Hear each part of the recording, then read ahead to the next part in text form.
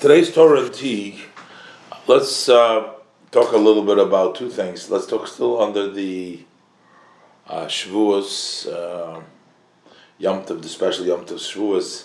This year it seemed like we had 3 days, not just 2 days. Shabbos. Started with Shabbos, Sunday and Monday. It's sort of difficult just to move on, and one of the most, I guess, fascinating stories that we read on Shavuos is the story of Ruth. And Chabad doesn't read it, right? what? Sorry? Does Chabad read Ruth? Not in the shul, but we actually do the Tikkun Leil Shavuos, so we do Ruth. So we do Ruth. We don't read it formally. Okay. None of the Megillas of Chabad, we don't read the Megillas as they do in other shuls, but specifically Ruth and Tikkun Leil Shavuos, we do read that. But it's brought down in the Shulchan Aruch. The reason we read Ruth is because Ruth had, sacrifice, and she gave up a lot, and she realized how special it is to be part of the Jewish people. She converted to Judaism, and it's almost a message for all of us who are born Jewish that we should treasure and we should appreciate what it means to be Jewish. And when it comes especially Shavuos, which is the time of giving of the Torah, and it's not always easy being Jewish. Sometimes you got to give up a lot. Ruth, for example, she was a daughter of the king of Moav, Eglon Melech Moav. She was a daughter of a king. Presumably, she had a very comfortable and a very spoiled lifestyle, as the daughter of a king, and she wasn't lacking anything, in the monetary and the physical way, and yet she did the unnatural thing, because although originally she was married to the both of the two daughter-in-laws were married. They took Moabite women, Machlon and Kilion. Those were the two sons of Elimelech and Naomi. They married Moabite women, and after they died, it would only make sense as after Elimelech died, and then the two sons died. And when Naomi decided that she's going to go back to the land of Yehuda, it would be natural. So she tells her daughter-in-laws, she says to them, go back home. And she basically says to them, I'm not going to have any more children. Who you expect to sit, or and even if I did, she's basically, you're still young, you still have a chance to build a life for yourself. Go ahead and go back home and do the natural thing. And actually, Orpah, it says kissed her mother-in-law, and she went back home. But it says that Ruth, she cleaved to her mother-in-law. She says, no, wherever you go, I go, with the famous words. She says, your people is my people, and I'll be whatever. Only death is going to separate between us. And my faith is your faith. That took a tremendous amount of supernatural courage and realization that she wanted to be part of the Jewish people, and she was ready to give everything up, and a life of convenience and comfort, as long as she can be part of the Jewish people. And it's interesting, some of the commentaries bring down that the numerical value of Ruth, is 606. We know that there is 613 mitzvahs, but out of the 613 mitzvahs, there's 7 mitzvahs that the Noachite are supposed to do. So the name Ruth she got because of the extra 606 mitzvahs on top of the 613, though, which was 7 she was already commanded, and that represented by her name Ruth. And Ruth was, and the whole story, you think about it, King David, Solomon, they all come from all come from Ruth. And actually, King Mashiach, who's going to be a descendant from the king of David, is a descendant of Ruth. And when you read in the end of the Megillas Ruth over there, it gives you the lineage where she comes from. Ruth, how the family lineage of Yehuda, meaning all the way down to David, how the lineage goes through, so that you can see clearly, and a key over there was played Ruth, and it's really fascinating. There's actually 3 stories in the Torah which all are connected, and they're all like sort of mysterious sort of stories, and you perhaps wouldn't expect that something positive would come out of something seemingly so negative, something which was inappropriate almost to say, and that would be the greatest royalty and the family and the Redeemer of the Jewish people comes from there. It all started off going back in the Chumash with the daughters of Lot. Lot, after they escaped, Lot was a nephew of Abraham. It was Avram's nephew. He went along with Avram, and then eventually Avram and Lot didn't get along so well. Not so much Avram with Lot as Lot with Avram, but Lot's behavior wasn't the best, and He was from Sodom and Gomorrah, he said. he ended up in Sodom and Gomorrah. And after the angel came to turn over, he saved Lot, and Lot escaped, and they were sitting in a cave, and Lot got drunk, and then both of his daughters had relationships with him, and they gave birth to Ammon and Moab. Those were the 2 nations, Ammon and Moab. Moab, the Moabite. Remember Ruth, the Moabite? Ruth, the Moabite, is a descendant from that. Hi. Because they thought they were the last people on earth. Exactly. That was, They did it wrong. yeah.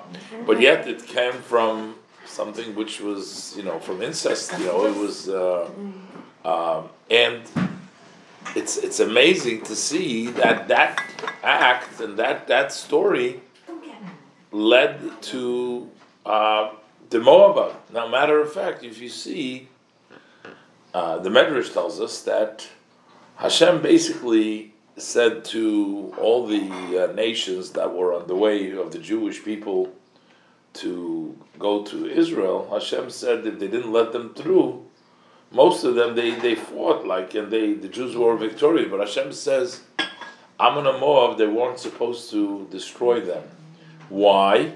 Because of Ruth. Because Ruth was going to come from Moab, and Naamah was going to come from Ammon. Those was also the royalties. That's why they were spared. So the whole nation was spared because of Ruth. That's the minimum. Wow. So that was the first. That was like such a fascinating story. You see that sometimes you even wonder why would the Torah have to record this story in the Chumash to tell us, about everything that took place like that.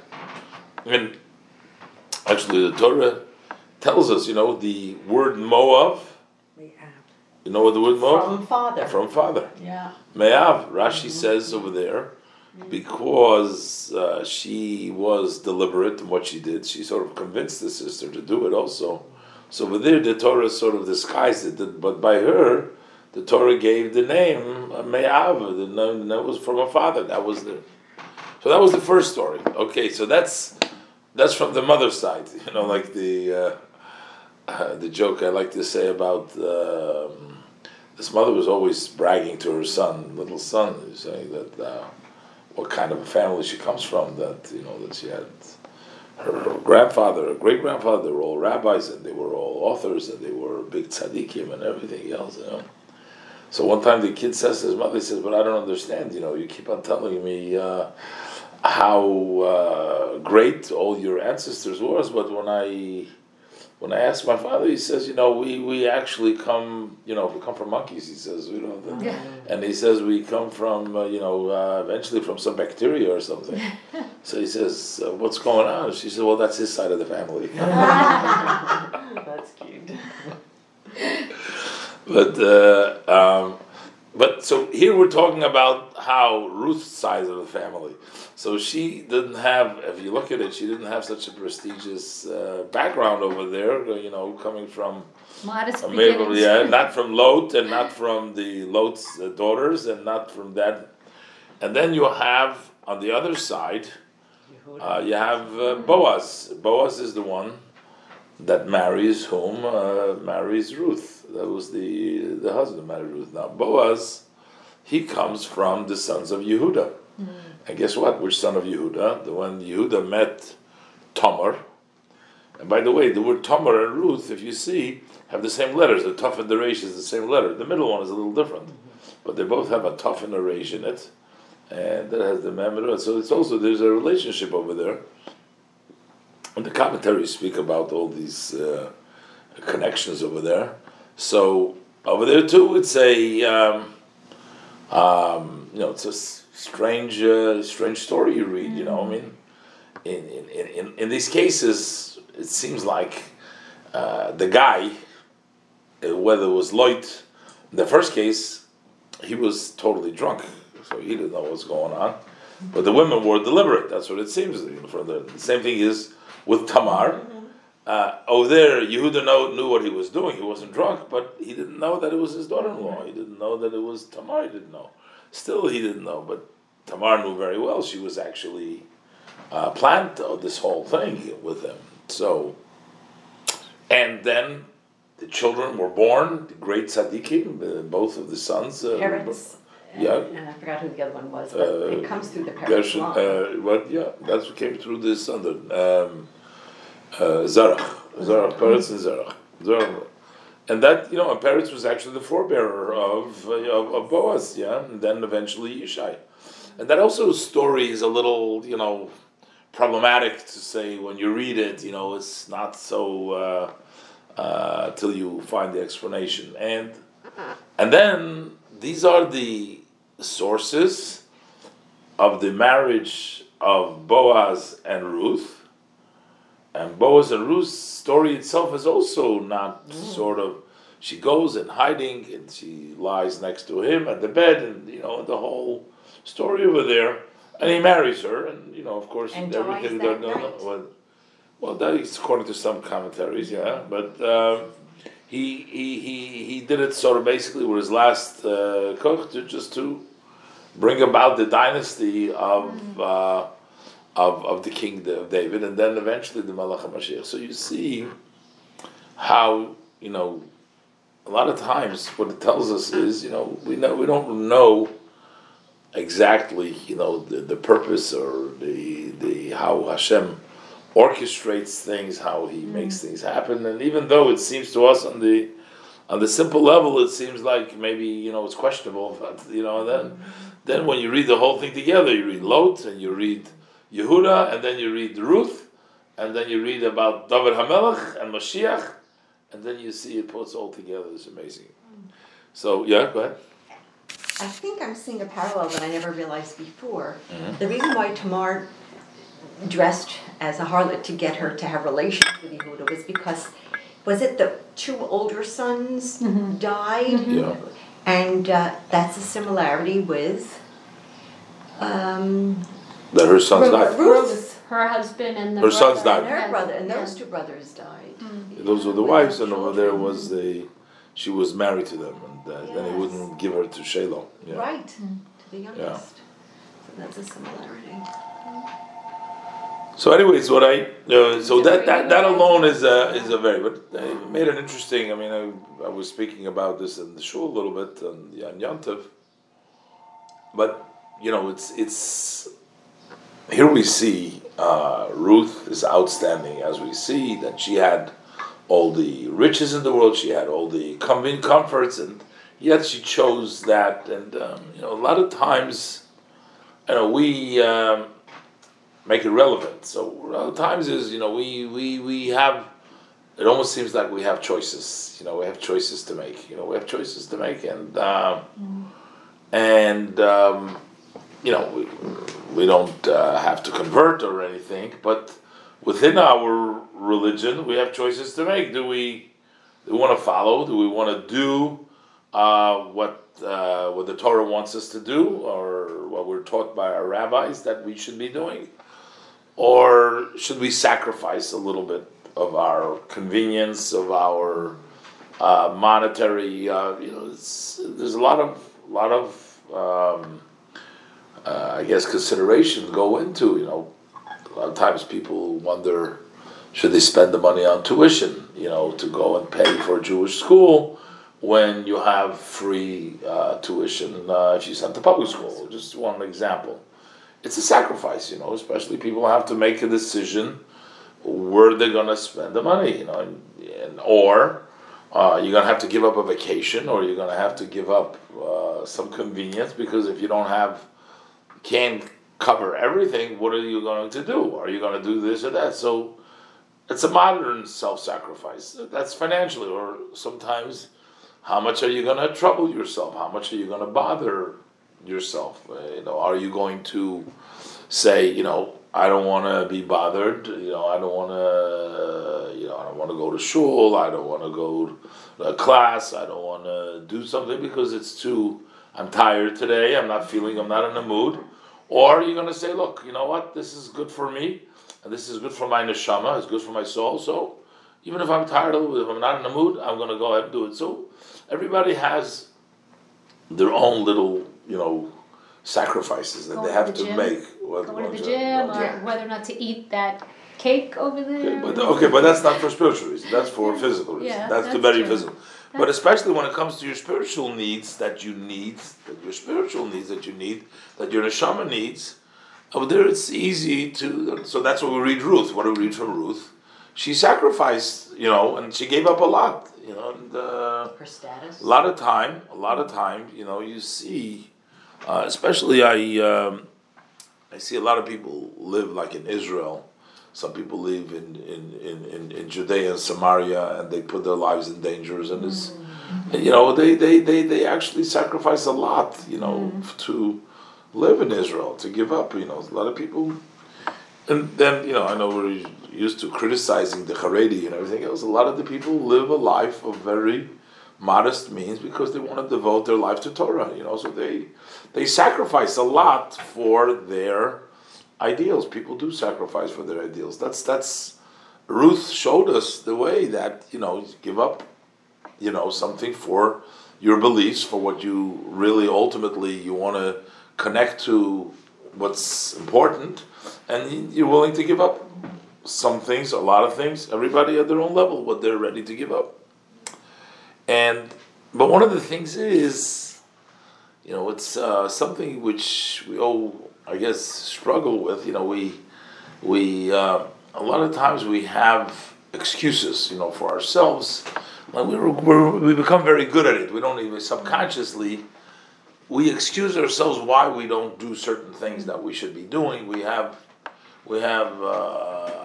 reasons built in already in our subconscious, and it doesn't. Sometimes it doesn't. We don't even bother exploring it. Are we right or not? Are we doing it because we're just lazy or not sure or whatever, or we're not doing it because we have a reason. We have a good reason.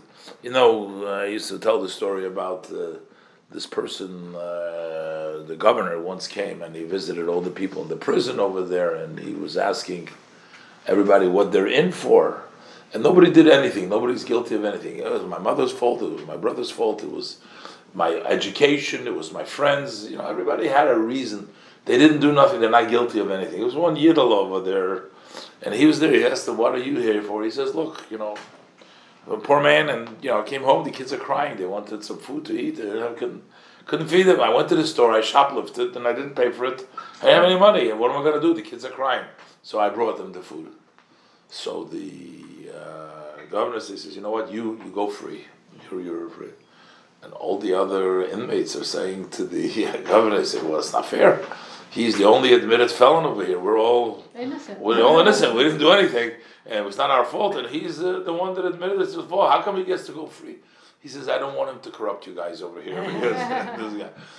We have these built-in reasons in ourselves, and what was that? One of the thing is, really, we live in a time that we're lacking leadership. We're lacking real, honest. Yeah, we have rabbis, we have people that play the role, we have people that tell you and they make you feel good. We have all those things, but real, genuine. People don't respect authority today. Very little really respect authority, and it's not the people's fault. The problem is because authority doesn't deserve in a lot of cases. I'm not saying a lot of times the authority doesn't deserve. You take a look how our leadership, how they behave and what they do and everything else. It doesn't expect. You don't. It's something which, people can legitimately say, hey, you know what? These guys aren't better than me. So it's interesting. In the beginning of the book of Ruth, it starts off. It gives you sort of a time frame when it took place. When did the story of Ruth take place?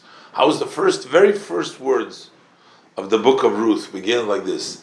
Vahi bimei shvoit hashoftim. It was during the time of the judges. Mm-hmm.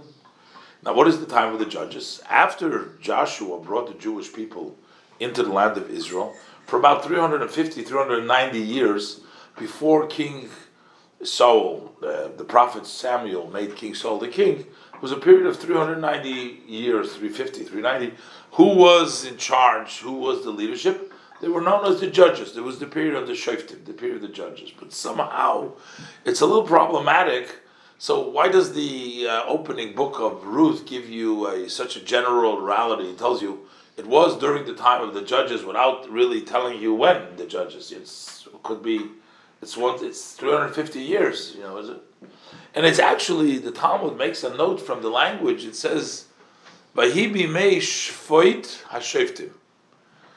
The simple meaning, it means that it was during the time that the judges judged. The judges, at the time that the judges judged, meaning the judges led, they were the judges judged.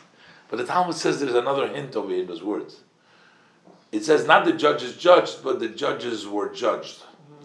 You judge the judges, which means, it says like this, the Talmud says, if you came to a judge and somebody brought you in front of the judge and the judge said to you that you're guilty of something which you did wrong. So he would tell you, like for example, Tul kisem ben shinecha, take a splinter out of your teeth, which means a splinter is a small piece of wood. It's between your teeth. Remove that because you're guilty of something. So the person would tell the judge, well, you take a beam, a big wood in front of your eyes, which means you're more guilty than me. So they judge the judges. It means it wasn't a good disrespect. It wasn't a good period of history. It was sort of anarchy. There was chaos. There was no leadership. There was nobody to look up to. There was nobody there to really lead the people over there. So basically what it means is that people in that kind of circumstances have a good reason to say, well, what do you want from us? What do you want from us people? We don't have any leadership over here. We don't have any guidance. We don't have anybody to look up to. There's no living example of somebody to show the way, to follow. And there's no moral leadership over here. So therefore, what do you conclude? You can't expect from me anything. So basically, it seems like what the Ruth is trying to tell you over here. Look, Ruth could have had a lot of excuses. It was a period of time people could have said, listen, you can't complain to us because there is no leadership. There's nobody to look up to. There's nobody guiding us. There's nobody telling us what to do. We're not at fault. But the Torah actually tells you, no. Look, it was the Shveit HaShoftim. It was a period of decay. It was a moral lacking. It was a bad period in history. And yet, the individual, it has nothing to do with you as an excuse as an individual. Individual can rise, go beyond anything, his surroundings. He doesn't have to look for reasons, for excuses, but a person can rise up to the challenge and become like Ruth, even in those days, to say, take the moral high ground, take the right thing, do the right things. Don't say my friends told me to do that, this one do that, this one's fault. I'm underprivileged, I didn't have the opportunity, and this and that. You could do it. It could be in a very difficult time, but you could still do it. And I think that's why the story tells us, even though it doesn't give you a time frame within that 390-year period, but it still tells you, well, we're living in a time in which things were sort of out of control. And yet, we see this beautiful soul of Ruth. And see, guess what? One woman, standing strong, despite everything going around, brings Mashiach. Because she was the one that did the right thing. So the Torah is actually telling you that even in such a terrible situation, yet you have the power to change the whole world and to bring about the salvation and the leadership and the kingdom, everything in the world. So don't underestimate and don't look for reasons to get out of or by blaming somebody. Go ahead. Because she's a woman and she's virtuous, was there any flaws that she had? You know how we'll expose David Hamelech, we'll expose Yosef. Was there anything that ever came out from? I don't know. Not that I know of in the story. She seduced Boaz. No, but that was instruction. That was meant. That wasn't the bad thing. That was. Naomi told her. She didn't seduce him. Actually, she just offered. She wanted him. She wanted him to marry her, not to. She wanted him to marry her, which she did. She tricked him though. Yeah. Which he did. But Nothing nothing. surprised Trick him. him. She surprised him. Well, but He refused. Basically, it's almost the story reads. I mean, you have to look. The story reads, and she almost did. But he swore that he wasn't going to touch her until they're married. And until he went to see if there was anyone else ahead of him that would Right. marry him. Oh, that would be that he would have to give up. Yeah, Maloney. that was because he wanted to redeem as well as the property and wanted to. And that guy didn't want to. No, there's an interesting. I mentioned there was an interesting medrash that says that when Hashem said to Adam over there that he should not. Why did you eat from the tree of? He blamed his wife for it. He says the wife, she's the one that told me. I did what she told me. So the medrash says something very interesting. That what he said to Hashem was, I ate and I'll eat again. Well, it doesn't say anywhere in the verse that he said it seems like almost he regretted eating it. What does it mean? What does the Medrash say? He says, I'll eat it again. He says like this. If you don't take responsibility and you blame somebody else and you're looking for excuses, that means that you'll do it again. If it's just natural. If you take responsibility and you say that, listen, I made a mistake, don't blame your wife, don't blame anybody else, don't blame somebody for your shortcomings. Just accept responsibility. And that way, you'll know the next time you won't do it, or you'll do it the right way. But over here, if you're trying to blame somebody else, that means that you're not accepting any responsibility, and we know that you're going to do it again, because as long as you don't take responsibility for it, then you're going to do it again. So I think that's a very important lesson for us. It's important is to Ruth was a special neshama. She had a special zuchus, and she said, I'm not saying that everybody can be like Ruth, but we should get courage and we should say to ourselves, A, not to blame, and even though the circumstances are difficult around us, and B, that we should know that our virtuous rights, our deeds can actually bring Mashiach. So, we can do, just, think, how could a non-Jewish woman converting to Judaism rise to the highest level to bring Mashiach? So you see that, no, you never know. So never discount anybody, never look down on anybody, never think that the other person is somehow inferior, or never be condescending. Always appreciate, as the Pirkei Avos says, Al tihi boz l'chol adam. Never look down on any person, because you never know. There's no person that doesn't have a stake, that has his time, and there's no thing that doesn't have its time. It has its place. This person that you might think that he's not going to add up too much. It's not, is a waste of time or something like that. Al tiboz l'cholodov. The Pirkei says, don't degrade. Don't look down on anybody, because at the end, everybody can be destined to the greatness and to doing up the greatest things. Didn't you teach one class that Hashem loves people who do teshuvah almost more than somebody that doesn't have to? Yeah. That's when you rise above your challenges, it almost makes you stronger and higher than somebody who's just born with a golden spoon and doesn't have to try. Yeah, absolutely. Yeah. Okay, so now, that's still in my Shavuos spirit a little bit. So to finish up a little bit with that thought, but let's do a thought of the parsha. We also have a beautiful part in this parsha today, which is the blessing of the Kohanim. The blessing of the Kohanim is in this week's portion, and the blessing of the Kohanim. Yeah, my grandfather was. And also the Arba Kanfot choir that I'm in, they sung these 3 lines in a tune to comfort me. Didn't you sing that to us one time? Yes, we did. It's so beautiful. Last year, and then they re-sung it personally and sent it to me on the computer. That's so sweet. I know. Did it help? Yes. Oh, I cried when I heard it. So good. So there is the Birchat Kohanim. So the priestly blessings, in Israel, they do it every day, basically. They do the priestly blessings. Which means we also do it. We do it in but the Chazan does it, not the Kohanim.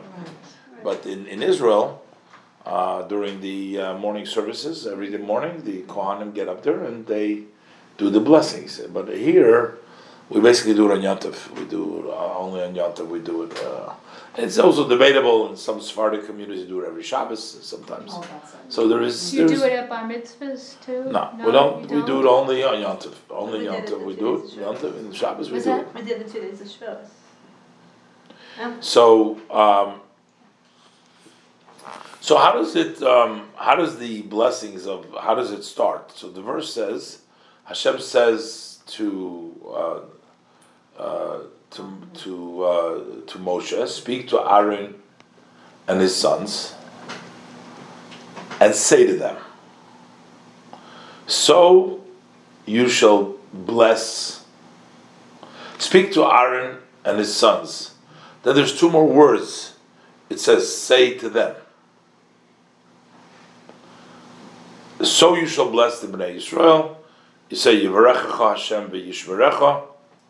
Yair Hashem panav eilecha v'yichuneka. Yisa Hashem panav eilecha v'yosim lecha shalom. What does it mean? So, first blessing, it says, Yivarechecha Hashem, may God bless you, v'yishmerecha, and protect you. What does it mean, bless you and protect you? So, Rashi gives a commentary over here. Rashi says, Hashem will bless you, but say like somebody gives you a gift, gives you a blessing. So let's say they give you a fortune, give you a box of diamonds. And what happens is that somebody comes and steals it from you. So it's lost. So it turns out that the blessing hasn't really accomplished much because they gave you something and then it was taken away from you. What does it mean? Hashem should bless you and protect you, which means He gives it to you, but He also protects you. Make sure that what He gives you is going to last. And so basically what it comes out is that the actual blessing consists of 2 parts to it. One is the giving, but if there is no protection for the giving over there, then there's no benefit to the blessing. So it has to be a blessing with the protection that comes along with it. Same thing is in the last part over there. We say, Yisa Hashem panav eilecha. may God grace you or carry, meaning Hashem will not, punish you, or He'll hold back His anger. In case you do something wrong, He will sort of restrain His anger. He won't, and He'll give you peace.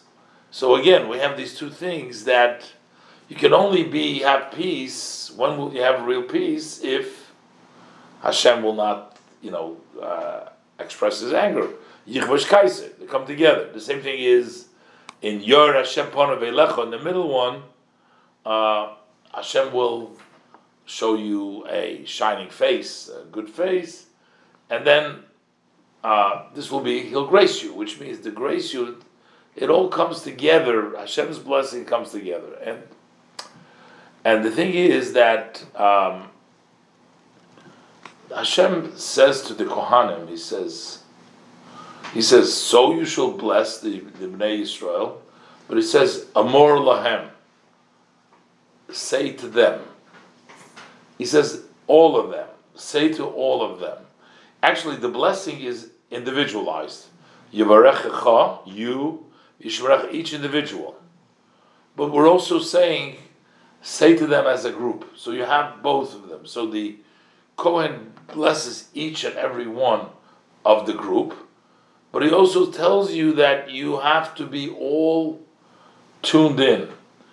The Kohen, basically, the Kohanim, the one who does the blessings, has to sort of bless individual together with you as a community, as part of the community, so that everybody listens together to listen to the blessing, and yet know I'm an individual, I want the blessing, but yet also be part of the community together. So in other words, you all listen together. While it's my blessing, it's a blessing for me individually, but I have to know at the same time everybody else is getting blessed individually. So it's individual, but individual together with a whole bunch of other individuals. And the Kohen, as Rebbe brings out over here, has to do it also in a very slow and gentle pace, not rushed and not quick, but to give everybody the blessing that they deserve individually and as part of a community. Because the truth of the matter is, real blessing from Hashem only comes when we're all part, even as individuals, where we need, and every individual has their own particular needs. I mean, there's one style bracha, but everybody has their needs. Some people need health, more than anything else. That's what they need. Some people need nachas from their children more than anything else. Some people need finances more than anything else.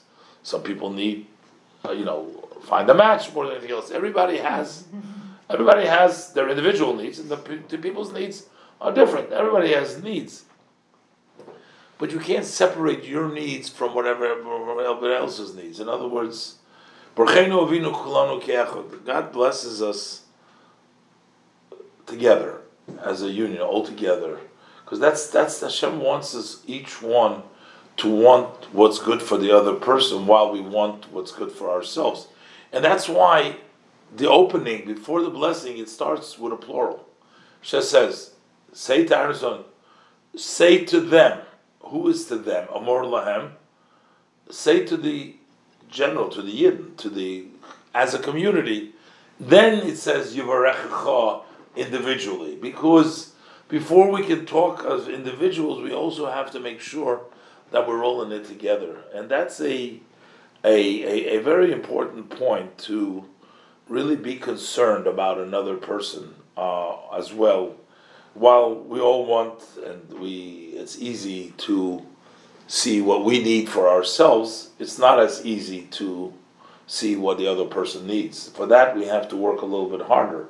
So that's what we have to say, Amor lahem, say to them, to am as a plural. So it tells you at the beginning that the Kohen is going to include everybody as part, individuals as part of the group. And that's a key for the blessing. We find in other places that people could not really fully thank Hashem if it's only they have, without everybody having what their needs. You can't be really fully happy and fully appreciative if just you yourself are taken care of and other people are not taken care of.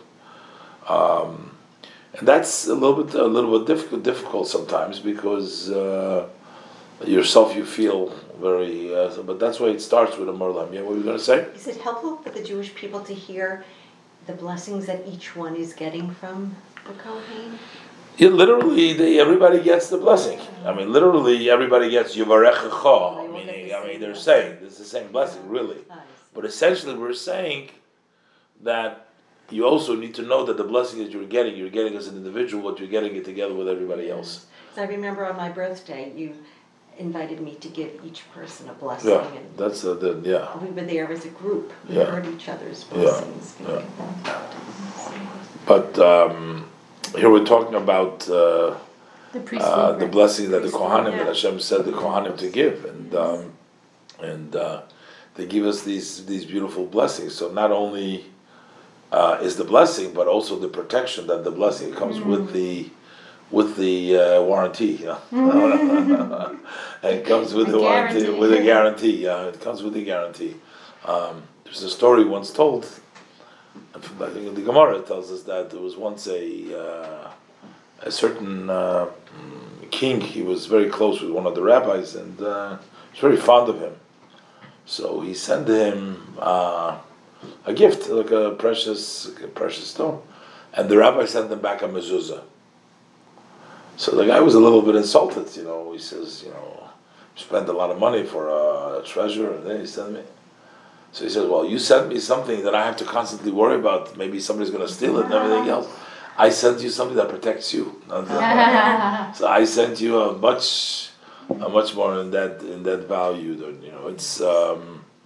It's something to give somebody a gift that keeps on giving. That is protection.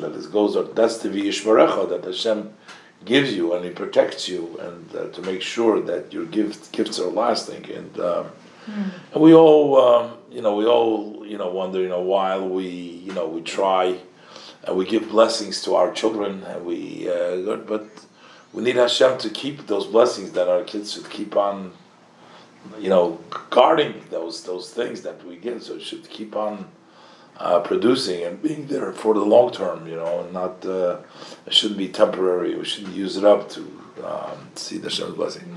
But with Hashem's help, we read Ruth. We're reading the Parshas Noseh, which means to raise. We're all going to be raised up to the highest level, and we're going to, Mr. Hashem, see the fruition of the promise. Mashiach will come, and Ruth will bring us Mashiach, and we hope very remain. All right. Yeah.